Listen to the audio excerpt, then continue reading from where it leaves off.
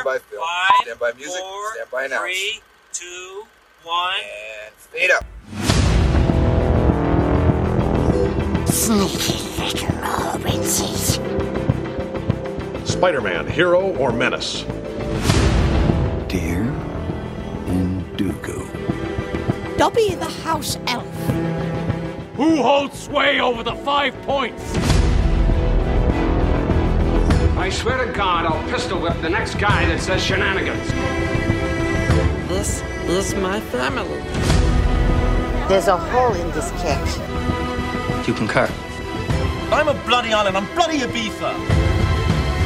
How about new, you crazy Dutch bastard? Well, welcome, everyone, to a brand new, slightly delayed episode of 20 Years, 4 Beers. It's still July. Yeah, it just might not release in July. We are a podcast dedicated to rewatching movies from 2 decades ago, while simultaneously enjoying a minimum of 4 modern beers. My name is Steve, and this is my big brother, Tim. And we are coming to you from Minneapolis, Minnesota. In this episode, we are going to take a turn to the dramatic, and I believe our first foray into graphic novels. I mean, we have done comic books, but not an official graphic novel. I would say so. Yep. Anyway, and we will be rewatching 2002's Road to Perdition. Road to Perdition is a Depression-era drama set in Illinois.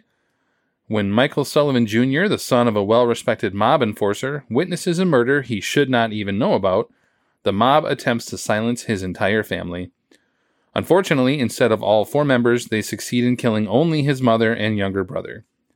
Forced to flee and protect his son, his father, Michael Sullivan Sr., sets out on a road to what eventually becomes a possible path to redemption for the two of them. I tried to avoid more bloodshed. You wouldn't accept that, so I did what was necessary. But I've always loved you like a son, and now I'm telling you, leave before it's too late. Think. Now, they're protecting him now, but when you're gone, they're not going to need him anymore. This ends with Connor dead, no matter what. That may be. But you are asking me to give you the key to his room so you can walk in, put a gun to his head and pull the trigger, and I can't do that. He murdered Annie and Peter. There are only murderers in this room. Michael, open your eyes. This is the life we chose, the life we lead. And there is only one guarantee. None of us will see heaven. Michael could. The film is directed by Sam Mendes, adapted from the graphic novel of the same name by David Self, and stars Tom Hanks as Sullivan Sr., Tyler Hoechlin as Jr., Paul Newman, Jude Law, Daniel Craig, Ciarán Hinds? Yeah, we'll go with that. Ciarán Hinds, and Jennifer Jason Leigh. I actually do have an initial memory of this. I don't know. We don't cover them unless we need to. So in a small cosmic coincidence, this film and our next 2 films we are covering, this and Reign of Fire, were actually released on the very same day. July 12th of 2002. I didn't know that. I actually saw them on back-to-back days that opening weekend. Nice. In Wilmer, Minnesota. And this week I have watched them on back-to-back days 20 years later. Almost 20 years to the day later. Almost. It's kind of a weird little parallel. That's crazy. I remember definitely I wanted to love Perdition more than I did at the time. I like it better now. Yes. As time has gone by. And of course, Reign of Fire is just Reign of Fire. We'll talk about that in our next episode. So anyway, just a weird little... That's a good one. I remember seeing them in the theater too. I was at a music festival in Wilmer for the weekend, and I was like, during the day, there's nothing going on. So I was like, I'm going to go to a couple movies. Check out this dour... There you go. Movie. By myself too. Nice. Well, with that being said, our first segment, as always, is Drinking Buddies. Come on, not my fucking beer. Where we present the 4 beers we will be drinking while re-watching our subject film. Tim will be walking us through our buddies and also an additional strange brew that I am very curious about. So take it away, Tim. Perdition in Christian theology is a state of eternal punishment and damnation into which a sinful and unpenitent person passes after death. Sure, now you know how it feels to be in this segment with you. What is it? Cue. Anyway. What does that sound like to you? Does it sound like hell? Yeah. Yeah. From Bad Weather Brewing Company out of St. Paul. They're Munich Helles. Yeah, okay. That's right. It's our theme beer. Traditional Bavarian lager that we'll be starting with. Let me get that here. Oh, that's going to be so good. And then out of Wisconsin, is it Waunakee? Waunakee. Yeah, Waunakee, Wisconsin. Humble Forager, which has become one of my new favorite. Try and get options from all the time if I can. Yeah, they get stuff. They're Coastal Sunshine Fruited Sour with pineapple, orange, and banana.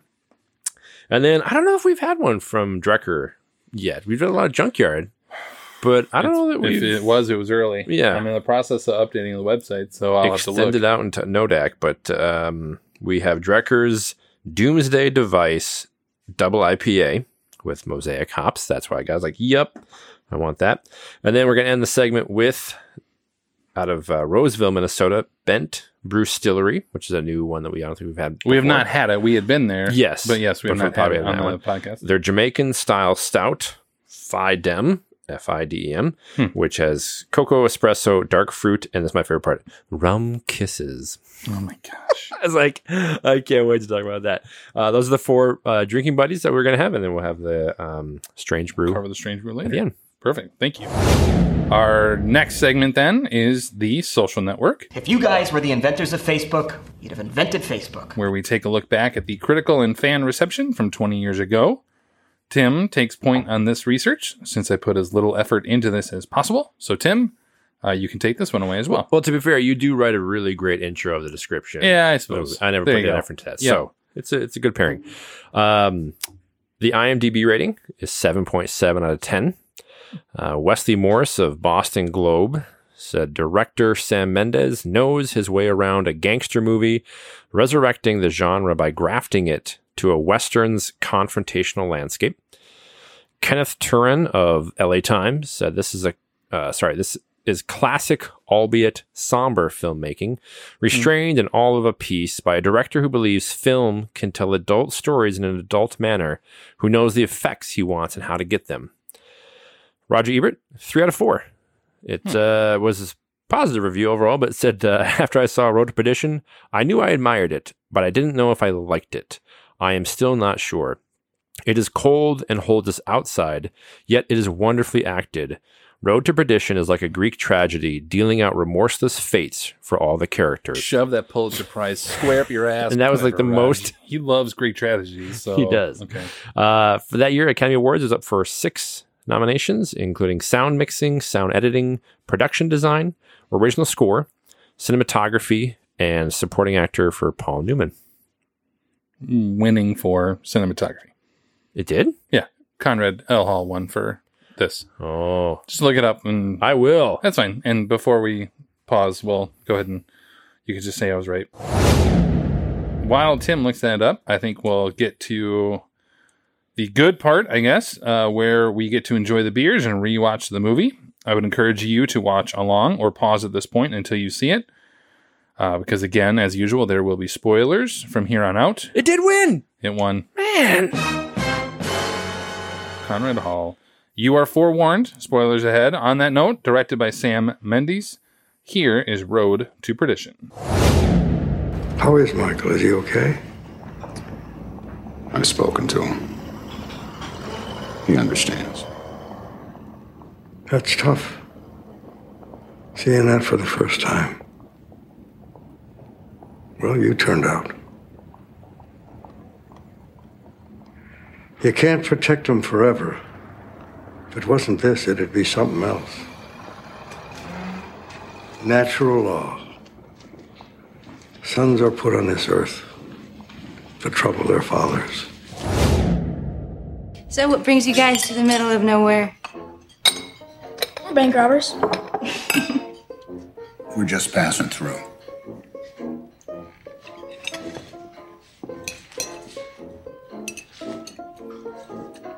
So when do I get my share of the money?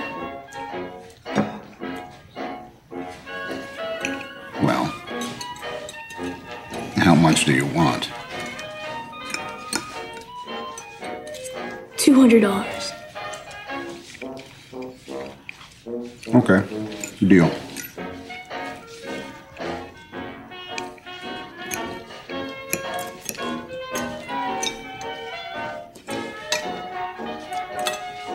Could I have had more? You'll never know. Are you ready? Yeah. All right, well, welcome back to 20 Years, 4 Beers, where we have just finished rewatching Road to Perdition and also have, I guess, enjoyed 4 new beers that we will review in a segment coming up. I guess. We have also learned not to with Michael Sullivan. That's a good life lesson. Yep. But as usual, we jump right into our reaction segment that we call High Fidelity. Top 5 side ones, track ones, where we discuss our top takeaways of any kind from rewatching the film. I'm sure we have a few. So, do you want to go first? It's been longer since you've rewatched this. So it's not one of the top 5, but I just want to be really clear that I'm just so happy that we're doing this because it allows us to watch a movie again like this that I haven't seen in probably 15 plus years. Sure. And like you talked about your memories of seeing it. When I saw it, I know I saw it and I was somewhat unimpressed in terms of just like my reaction to it. I think and expectations, right? Like we thought you got Tom Hanks, you got Sam Mendes, you got American Beauty, right? Oh my gosh, Paul Newman. But it's great watching because we talked about when we were watching it. I remember a lot of the high points, but so much of the nuances and like intricacies had no idea. And so it was like a sucker punch at times watching it again.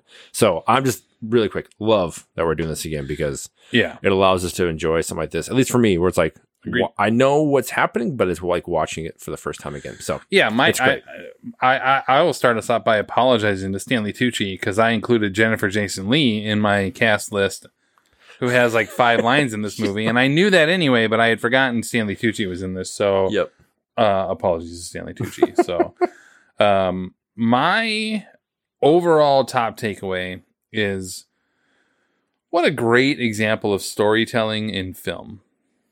In that, there are all kinds, like if you were to tell this story to somebody, there would be all kinds of questions in return. Yeah. Like just follow-up questions and, who's this person? Who's that person? And I love that they don't go into great detail. No. You don't even hear the name Al Capone until halfway through this thing. Yep.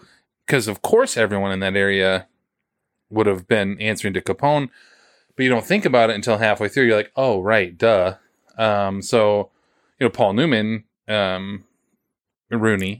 He obviously is a higher up or / his own family underneath, but you don't need that explanation. It just fills in the blanks on their own. Early on when Tom Hanks talks, or when Senior talks to Junior and says, go to so-and-so at the church, but don't go to Father Callahan or whatever, because obviously he's on the books for Rooney. And I don't need those explanations. I don't need a scene with Al Capone unnecessarily. I don't need all that stuff.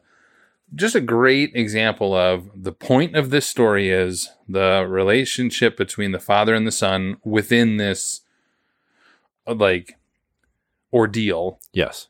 So I don't need the rest of that stuff. I don't need all that stuff. If you're telling me, if this were a TV series or something like that, you would have Al Capone, you would have all these other people, but no, it's just what a great example of small storytelling in film.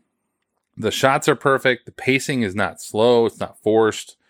Performances are spot on across the board. Music is great. We'll get into that, I'm sure. Yep. All the necessary dots are connected. Just to me, I'm like, what a great story. Yeah. Just a storytelling movie. Yes. Like, I feel like I have just sat down with somebody who told me this story about Michael Sullivan Jr., like later in life, who finally decides to tell his story of how when he was a kid, and this is it. And you're like, oh my gosh. So it's just really good storytelling. Yes.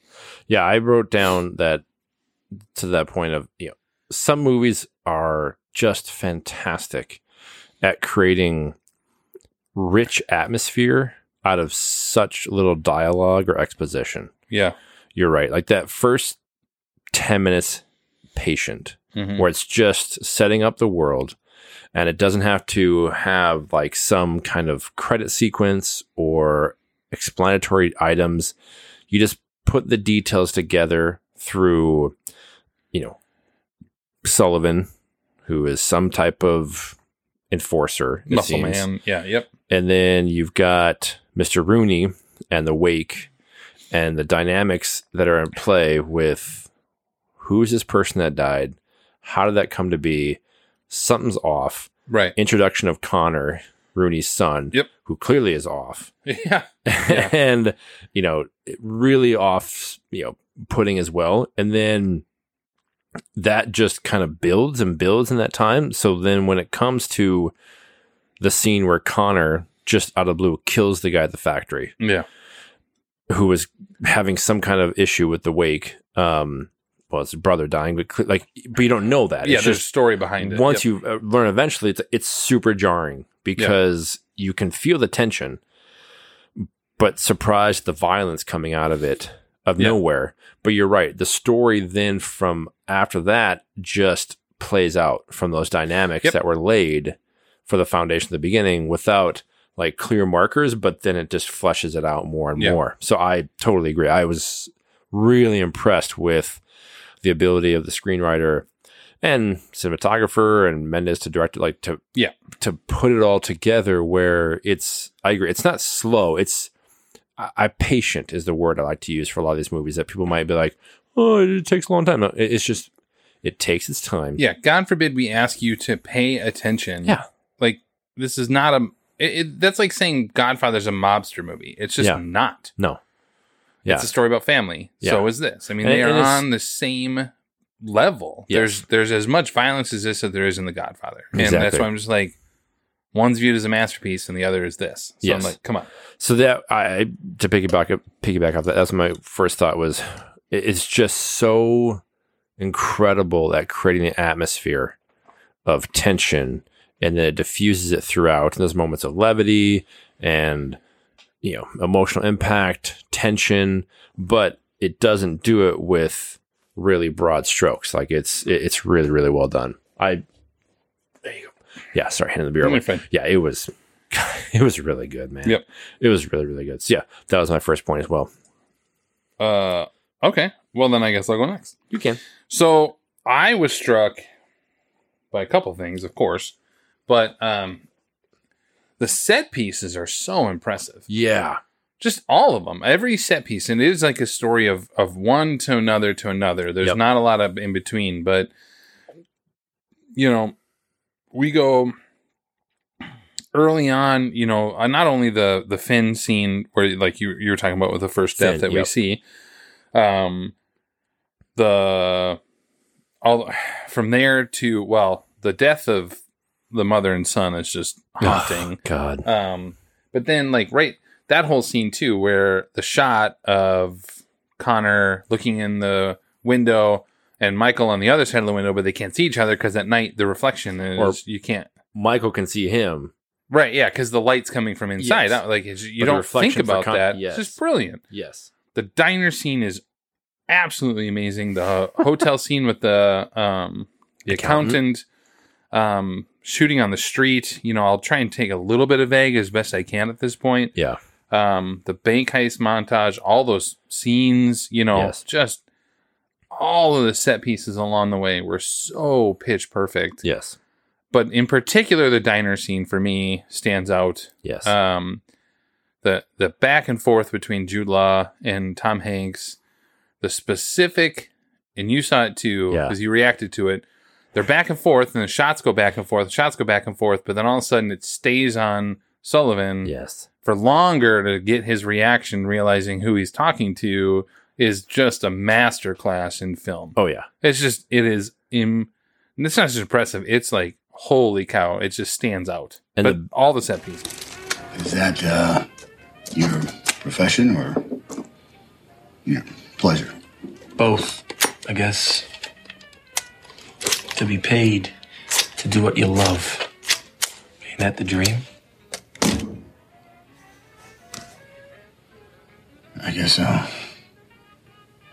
Yourself? I'm a salesman. Machine parts. Machine parts. That's wonderful. I assure you it is not. So who do you work for? Can you keep a secret? I'm press.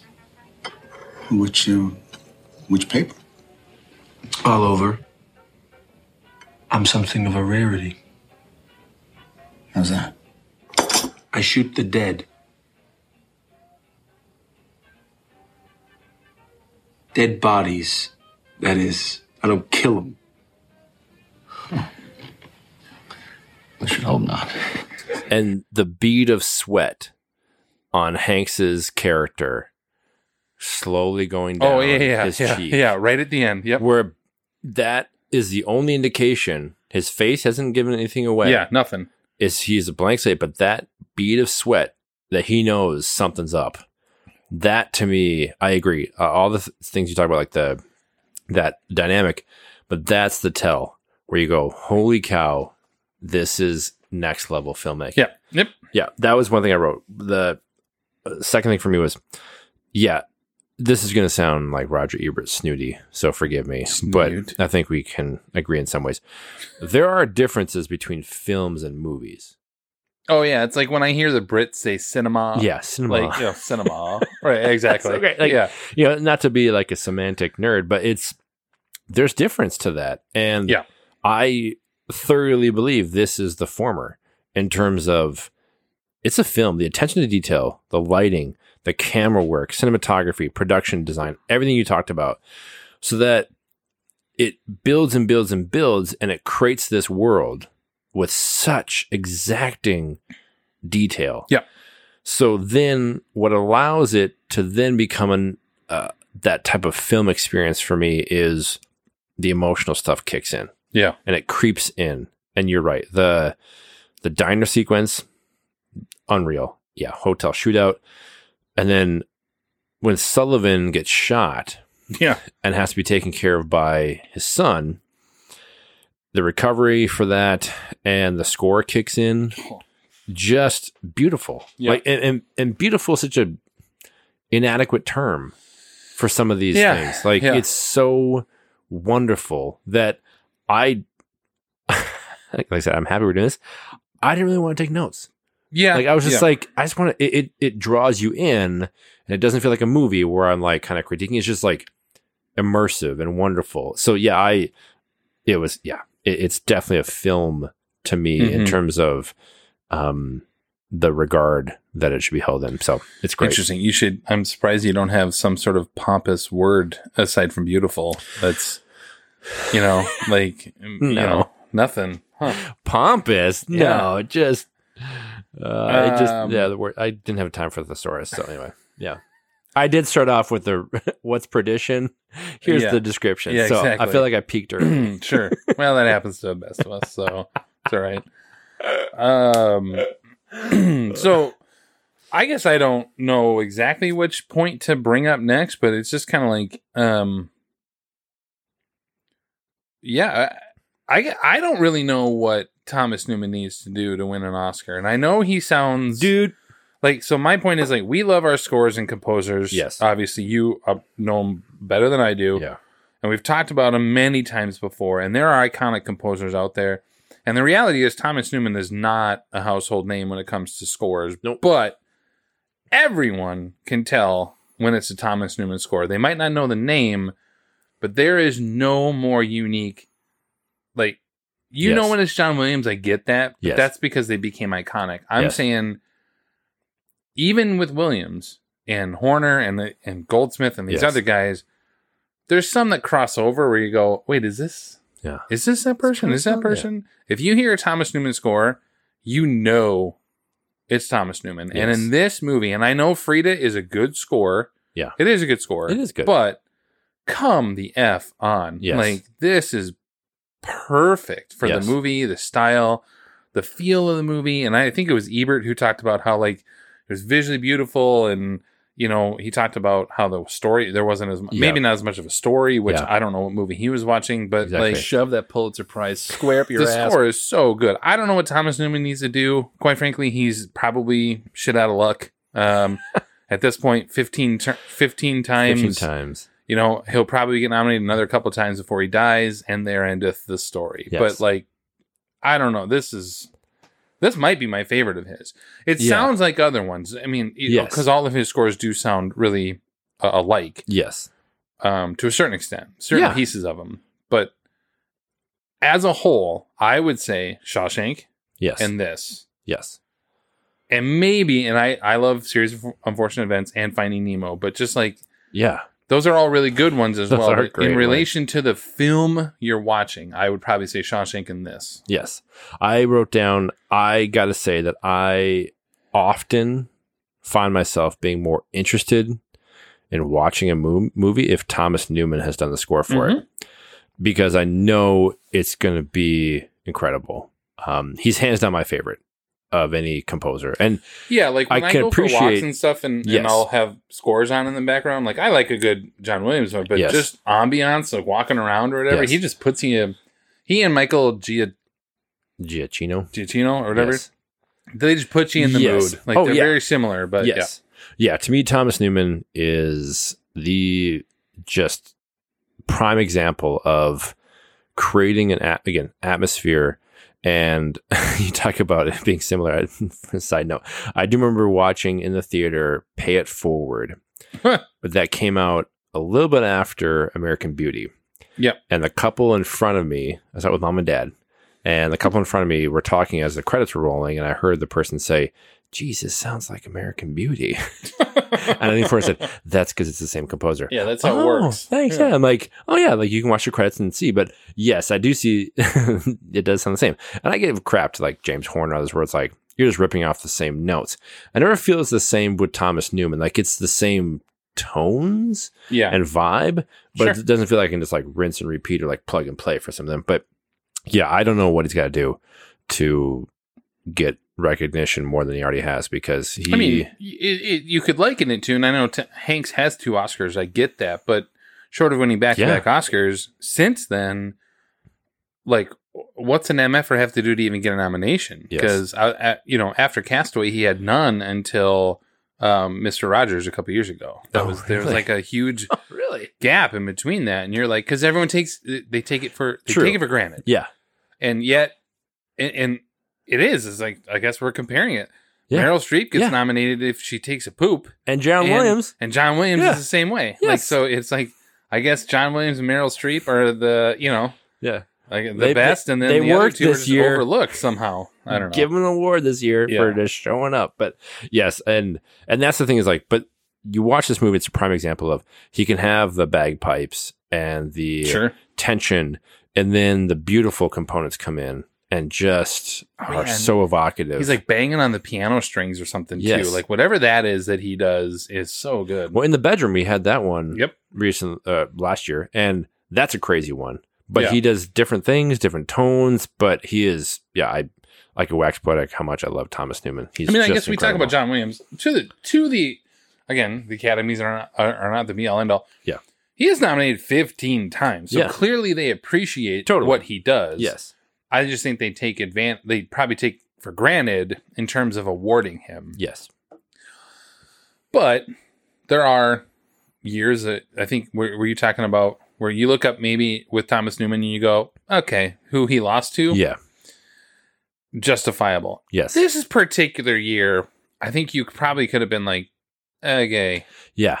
Frida, fine, but give it to him. Yes. Because American Beauty lost to Red Violin, and it's like, okay, that's a damn good score. It is, actually, yeah. A movie really? That nobody's heard of, but that score is outstanding. Yes, so good. Anyway, so I wrote down that, not to beat the dead horse, like I've done quite often, but it's totally different watching a movie like this after having kids, man. Yeah, it's a common theme for you, for sure. It's just a totally different experience of... Yeah, I wouldn't turn my kid in either. I hate to break it to you. No, before I had kids, I would not have.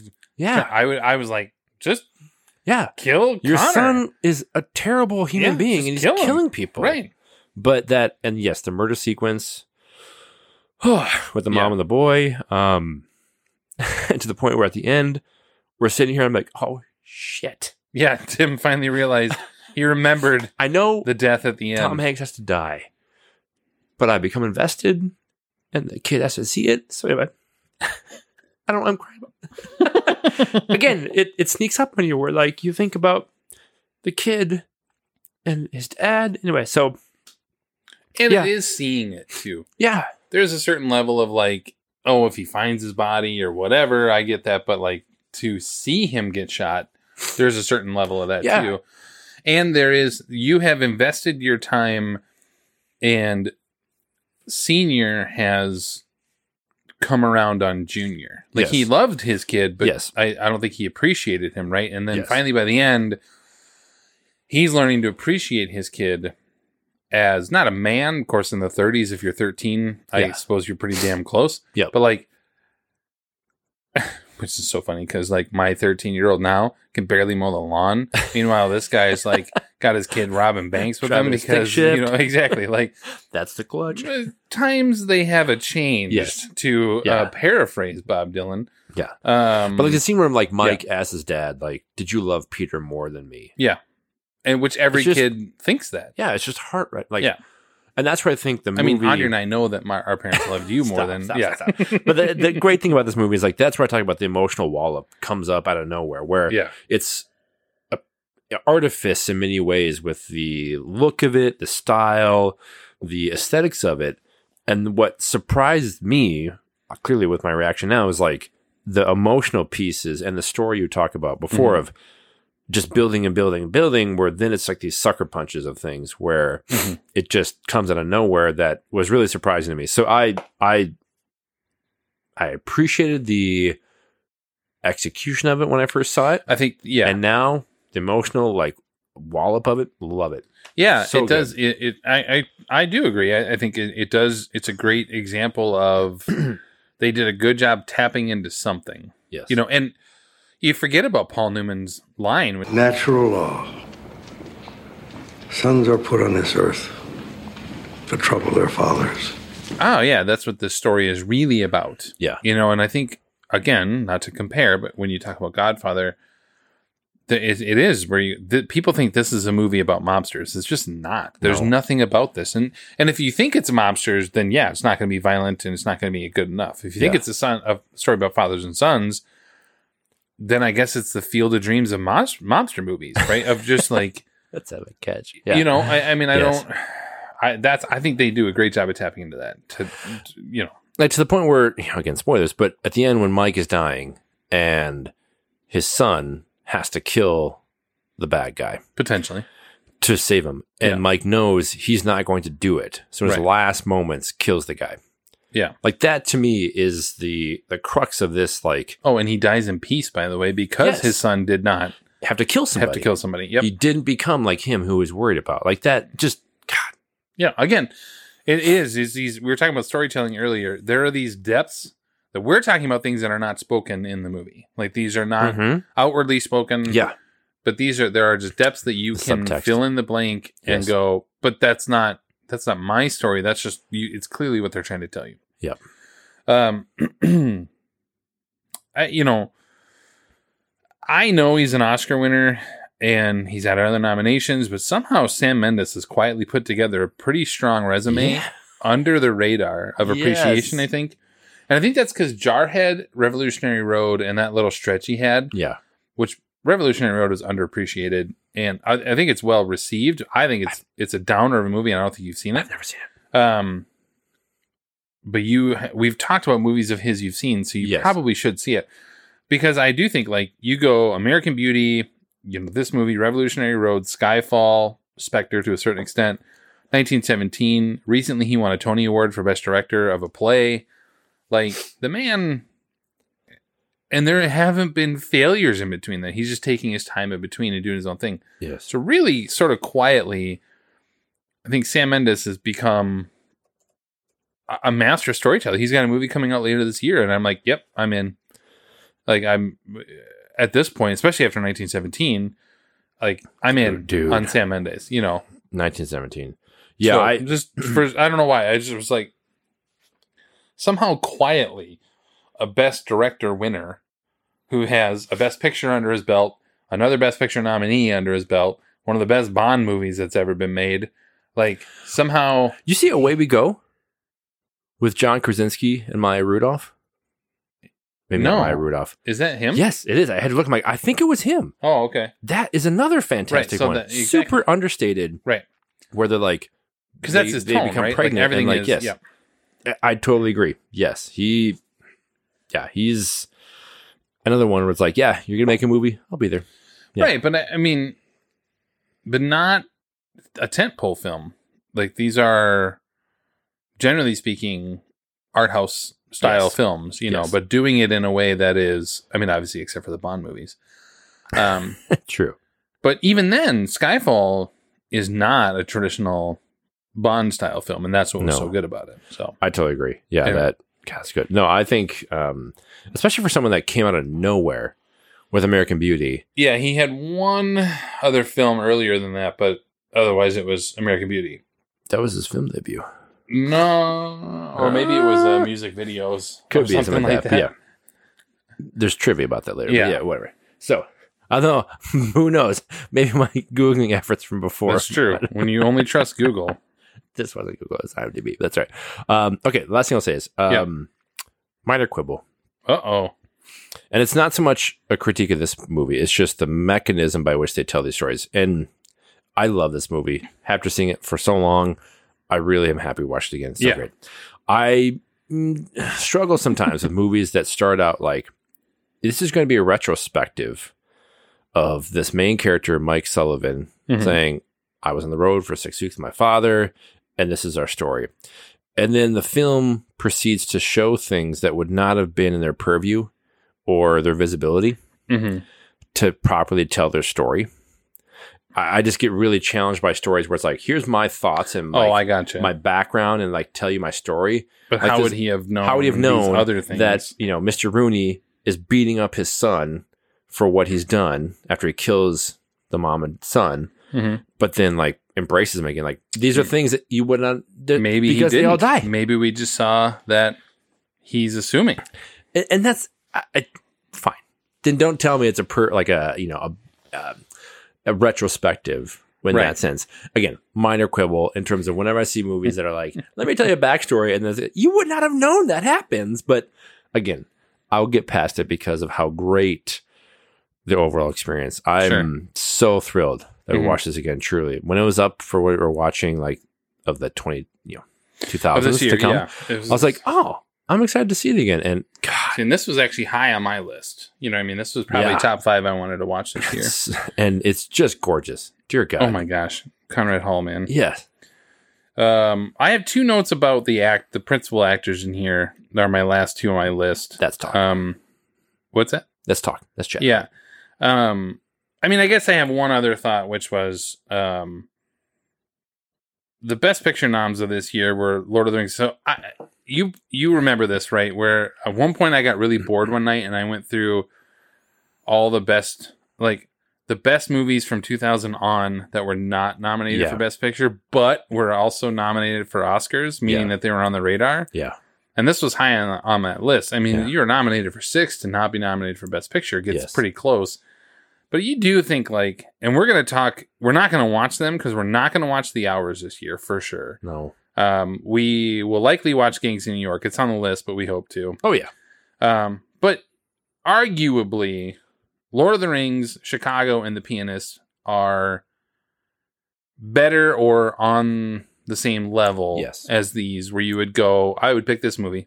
Can't argue with you on that. Yes. I can't. Yep. If you're going to tell me Gangs in New York is better than this, I'm going to fight a bitch on that one. Not a chance. And we'll talk about that with Gangs in New York later. But you do go like, really? This is... The Hours? The Hours was better than this? Like, God. Kill me now. No way. No, we were never going to watch the movie. But side note on that. Like, anyway, I really thought Newman was in this less. I had it in my head that this was like a Judi Dench style, Courtesy. a lot less, end of a career. Yes. Because except for Cars, and he did a voice in like some Meerkats movie or whatever. This is his last on-screen performance in a movie. He did Empire Falls, the TV miniseries or whatever after this, but that was it. This was it. So you kind of go like, oh, this was just a here you go. Yeah. But Newman is so effing good in this. Yes. And he's in it way more than I thought he was. Yes. Way more. And so I'm so happy even though I've watched this probably in the last 5 years, I just don't notice that, right? Unless we're critiquing it a little bit. Yep.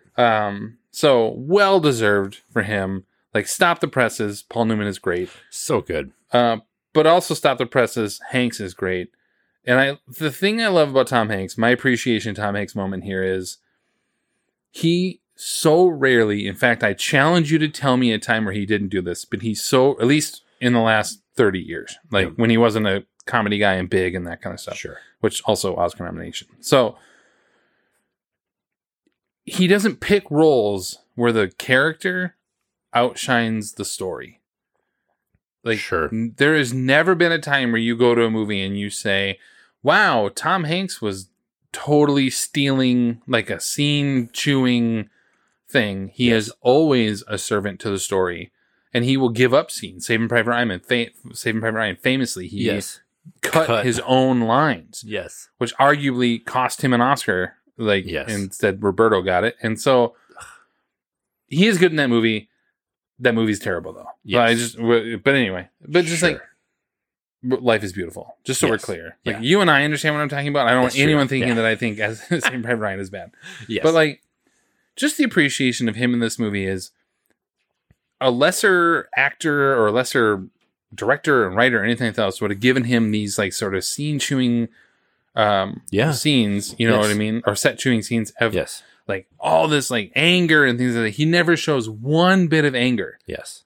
He is calm the entire time. Even killing people, he's calm the entire time. Hanks is pitch perfect in this, and I can't think of another actor who could be able to do this. That's a great call out, where he is a servant of the story. And I think that is why he ends up not getting nominated as much. Yeah. I mean, there aren't as many good female roles in Hollywood we've discussed in the past. True. But yeah, he will willingly give up anything for the story. And you think about, we talk about Gangs in New York and we'll watch it this year, and Danny Day-Lewis is unreal in what he does, but that's a somewhat different example of he serves the story, but he chews scenery. Oh yeah. And is so he's larger the center than life. of attention. When Danny Day-Lewis is on screen, you're looking at him. Exactly. And that is not the case for Tom Hanks in many good ways, where you just go, the dude is just a professional. Yeah. So there's a lot of talking to talk about those three things, but those are my last few points. But in particular, those two guys to have, I mean, what a joy to watch two all-time actors on screen and together. Like, we've talked about Heat many times in the past. True. Two all-time great actors, they share one scene together. Yeah. Like, that's it. Yes. They share many scenes together. So to be able to watch the two of them act together and play off each other, and I think that does tie into sort of our subconscious connection to this movie. Yes. Yeah. Newman was great. I forgot how good he was. Just, aching in terms of, my son is a piece of crap and you would have been a better son than mine. Yeah. But he can't. Yeah. Oh God. Can't do it. So good. Anyway. Yeah, that's good. I like those. This is my last comparison to it, but like, would Vito Corleone ever have turned on his kids for Tom, the adopted son? Yeah. No, he would not have. He would have absolutely given up Tom even for Sonny, and he knew Sonny was a problem. Yep. But he never would have turned against his family. Yeah. That's good. 3 Godfather comparisons. Ooh, man, you're doing great. Yeah. All right. Well, as much as we would love to continue, our next segment is Drinking Buddies, the sequel. Let's get weird. We review the beers that we had while rewatching the film and give our ratings out of 5 stars.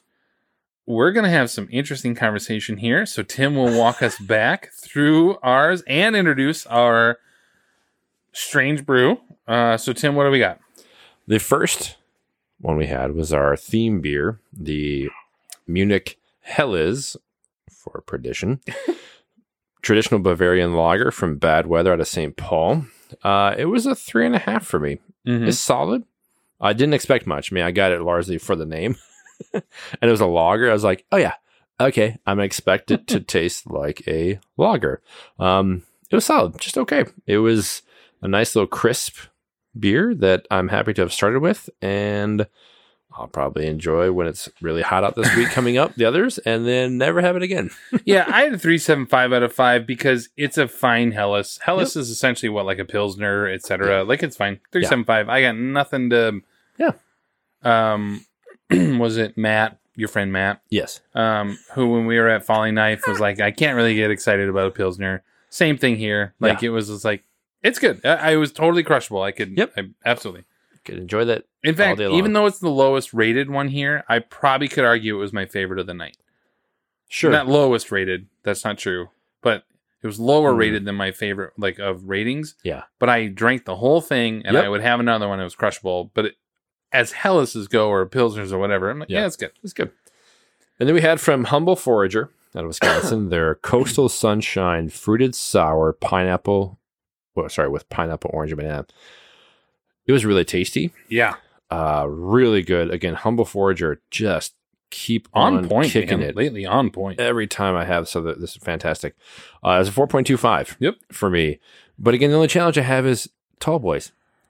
Sours like this, like a thick sour, it's tough. Yeah. For me. And not just because like, oh, we're going to drink a few while we watch a movie. Yeah, it does come into play a little bit. Like if we were just chilling out and, you know, but I agree. I could have finished it, but didn't. Yes. I had a 4.25 as well, though. Yeah.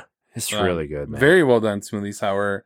Great balance. I do feel like more and more as we go, the line between beer and juice is becoming thinner and thinner. Because there was no booze, flavor at all in that. No. And so, it's like the Long Island iced tea of alcohol, right? Like it was like a mimosa. Yeah, it was. Yeah. So it was good. I had a 4.25 as well. It was very good. It definitely shareable. So it's good. Then we had Drecker's Doomsday Device. They're a double IPA, Mosaic Hazy IPA. It was a 4 for me. I like Drecker. I think that the challenge that I have with them is they were so far ahead of the industry.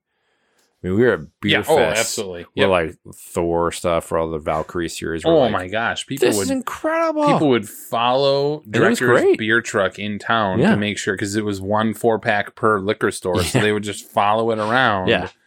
Until they cut the cardboard Thor stuff. is my, what is that? Anyway, but I agree. All the ones. So it's great. A little bit too much haze, I find at times, where it's like kind of bitter. Like in the back. Like it's too bitter. Yep. I didn't finish it because, again, tall boys, but I like it. It's great. Good to have it again. I haven't had a Drecker in a couple of years. But again, I think the industry's caught up to what they do. So mine's a 3.75 because of the exact same thing you said at the end. Yeah. You haven't had it in a couple of years, and I haven't either. And guess what? This tasted exactly like other Dreckers from the last few years. Yes. 5 years ago. Yeah. Nothing has changed at Drecker. It's a different label, feels like. Something has marshmallow, something has cereal, something has whatever. If it's an IPA, it has to be hazy because God forbid they make a West Coast. Yes. I poured it. It was hazy. I was like, it's Drecker. Oh, well, you know. So it's 3.75. Not that it's bad, but the 100 beers that came before it were as good or better, so it's not going to be rated above them. Yep. And I think I sound frustrated because I kind of am. Because, like, what are you doing here? Yeah. Like, we've talked about it with LTD in the past.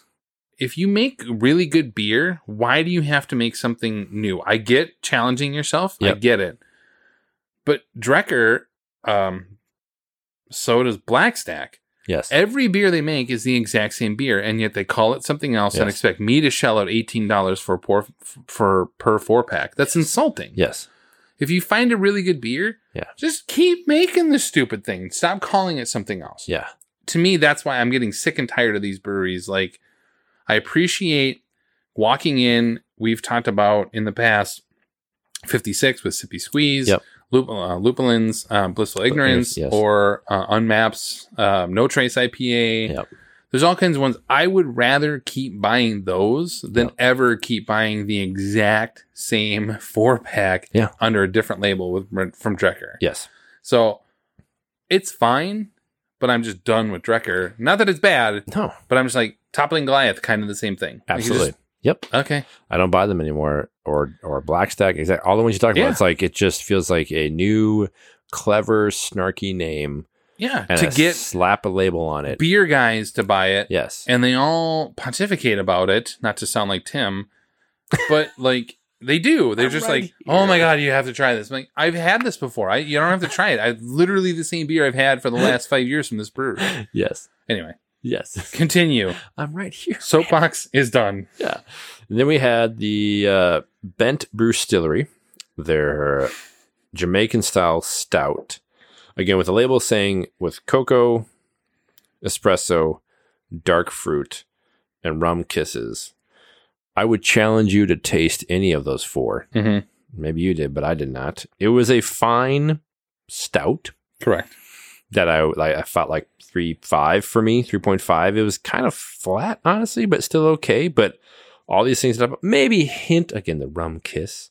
But that's, if you didn't put that on there, I wouldn't be expecting it. So I had to rank it lower because I was expecting more for that. Why a 3.75? Only because Bent Brewstillery sucks something fierce. That's true. So this is at least a drinkable beer from It was Bent. drinkable, yes. I could have used a makeout session of rum, please. I didn't need kisses. I needed an actual Something tongue more. deep into my throat of rum. Like, it was absurd. What the hell are rum kisses?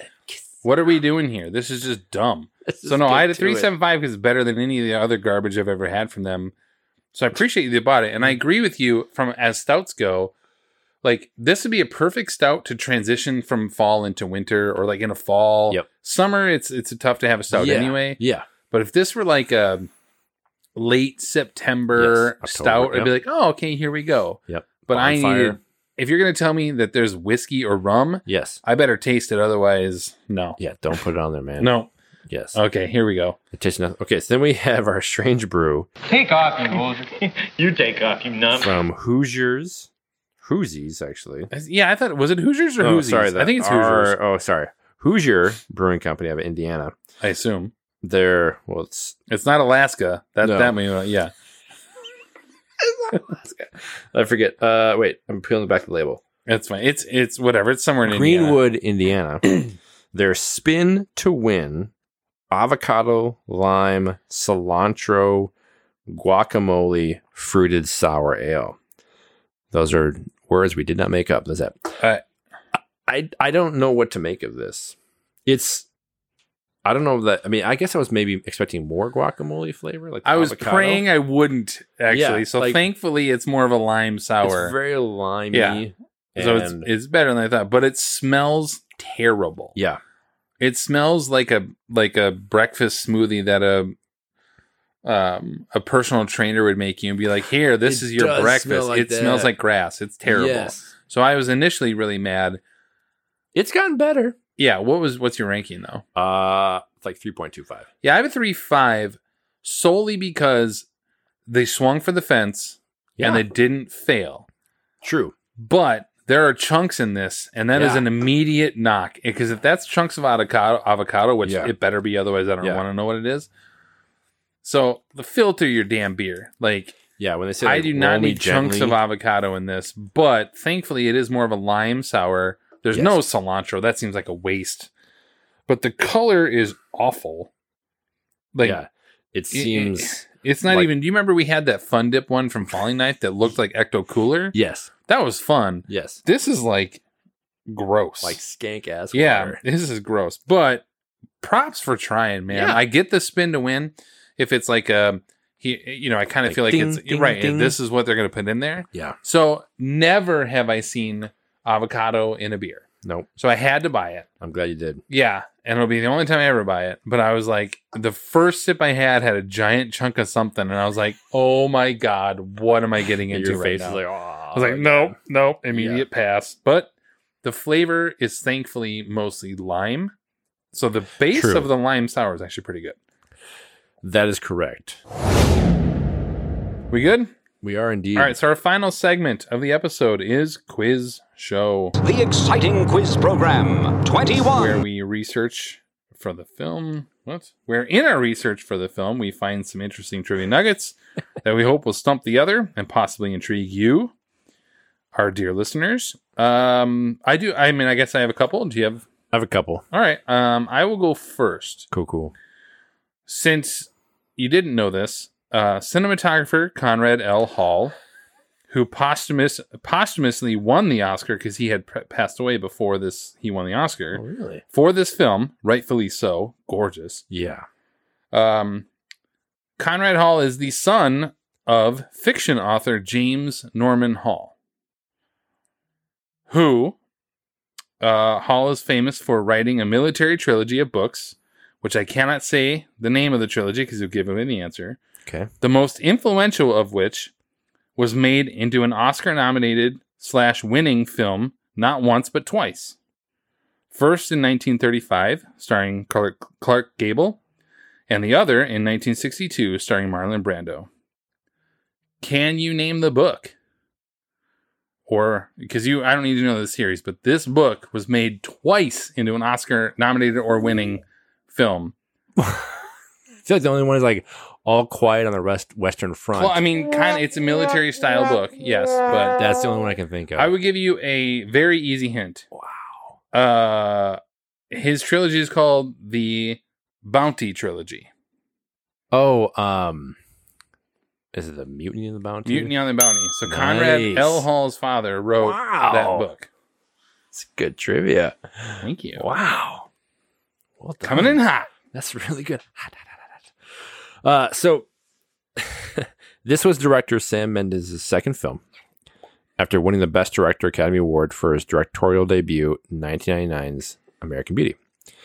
While there have been 19 directors who have been nominated for Best Director in their motion picture debut, only 6, including Mendes, have won the award in that year.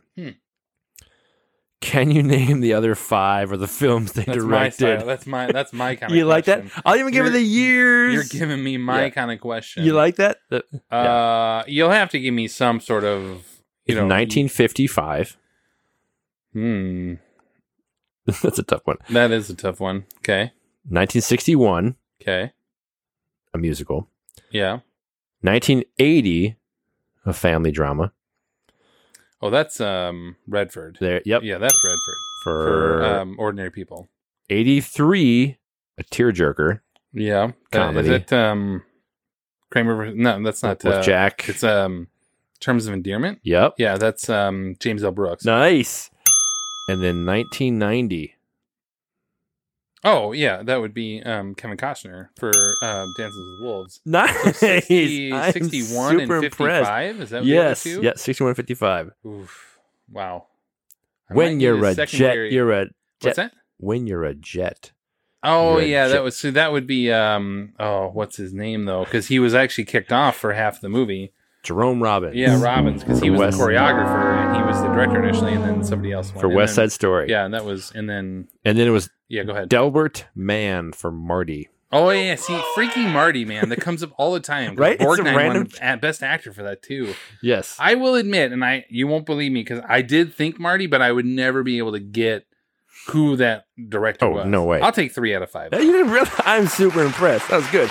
Odd detail, the next director after Mendes to be nominated for Best Director in his film debut was in 2002 with Chicago director. Yeah, Rob Marshall. There you go. Yeah, okay. Yeah. Which we'll watch later this year. Times, but yeah, we'll watch that later this year. Yeah. He'll come up in Rain of Fire for some reason, but we'll come back to that. Ooh. Teaser. All right, so I have 2 more. How many do you have? I have 3. Oh my gosh, we're going to go into 2 hours on this one.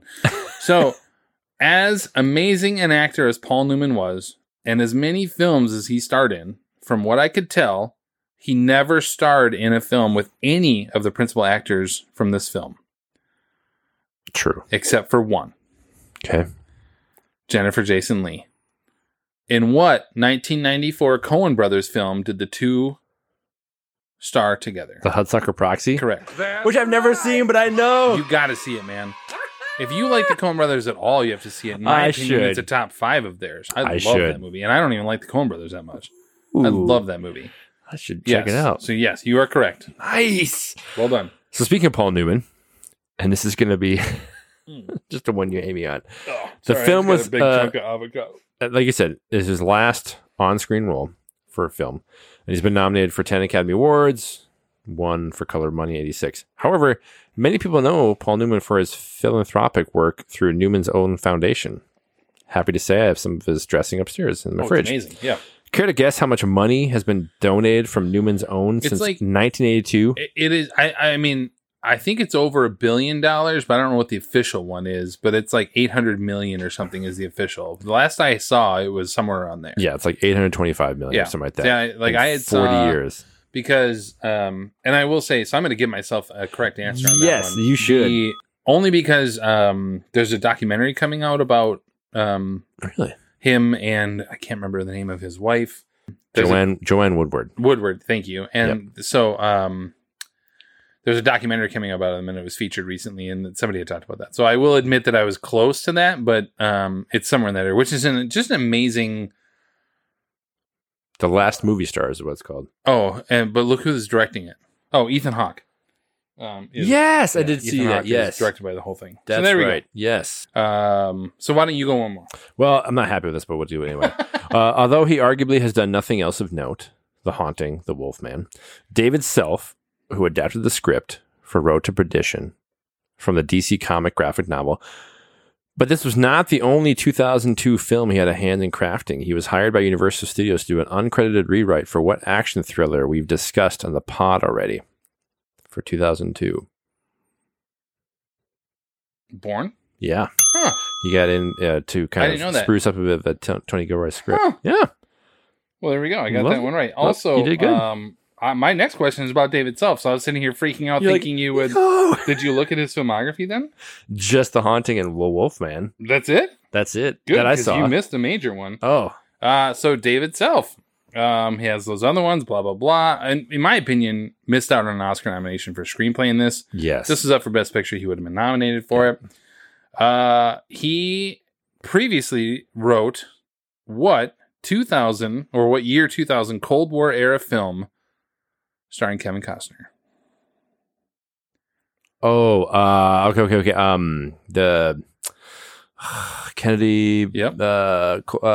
13 Days. Correct. Okay. Whew. A movie that people don't know about and need to. Movie is amazing. It's really good. It's amazing. So yeah, he wrote that. It's really good. I did not. That was not going my you're trivia. like, I saw Haunting, I saw Wolfman. I was like, this guy sucks. Yeah. He has Except two for that good one. movies on That's his good. resume. Yeah. All right. So, favorite film composer for me is Thomas Newman. Yes. As we talked about him. He's been nominated 15 times for Academy Award. Yes. Best original score. He also comes from a storied family of film composers, including his cousin, Randy Newman, who we've talked about on the pod before, and notably his father, Alfred Newman, who won 9 Academy Awards and is likely most famous for composing, at the start of this movie, the 20th Century Fox opening credit fanfare. Had no idea. I was like, oh my God, we're watching it.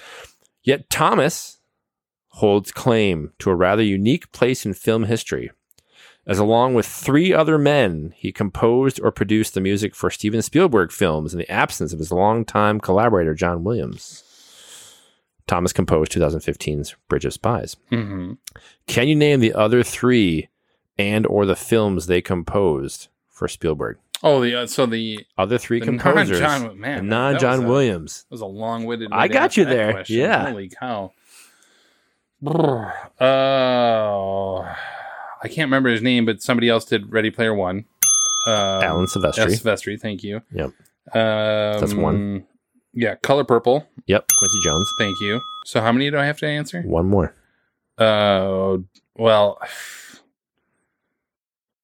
Duel doesn't count, does it? Because that was not a... Yeah, No. 'cause that wouldn't have been Williams. Think the opposite end of his career. No, yeah, I'm thinking like more lately here. West Side. Yep. Yeah, I was going to say, because I was just like... Yeah, West that Side. would've been... By Thomas's older brother, David Newman. Well, look at that. Look at that. The Newmans at are us. apparently the most nominated family Wow. in Oscar history. Which with is with funny like 'cause- 92 or something like that. Yeah, that's amazing. Because it's like 2 sisters and another cousin. Like, it's crazy. So, Wow. anyway, Well, there we go. that's a good one. All right, so I'm not going to be asking if there's anything else. So we'll just Nope, move we're on, good. and that'll bring us to the end of the episode. Stay tuned for our upcoming happy hour on Reign of Fire. And also coming soon will be Signs from M. Night Shyamalan and Spirited Away. Or maybe something else. We'll see.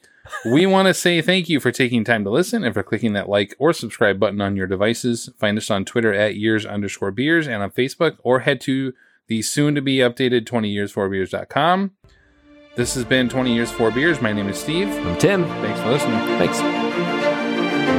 Rum kisses. God forbid we ask you to pay attention. Cinema. Pompous. I needed an actual Something tongue more. deep into my throat.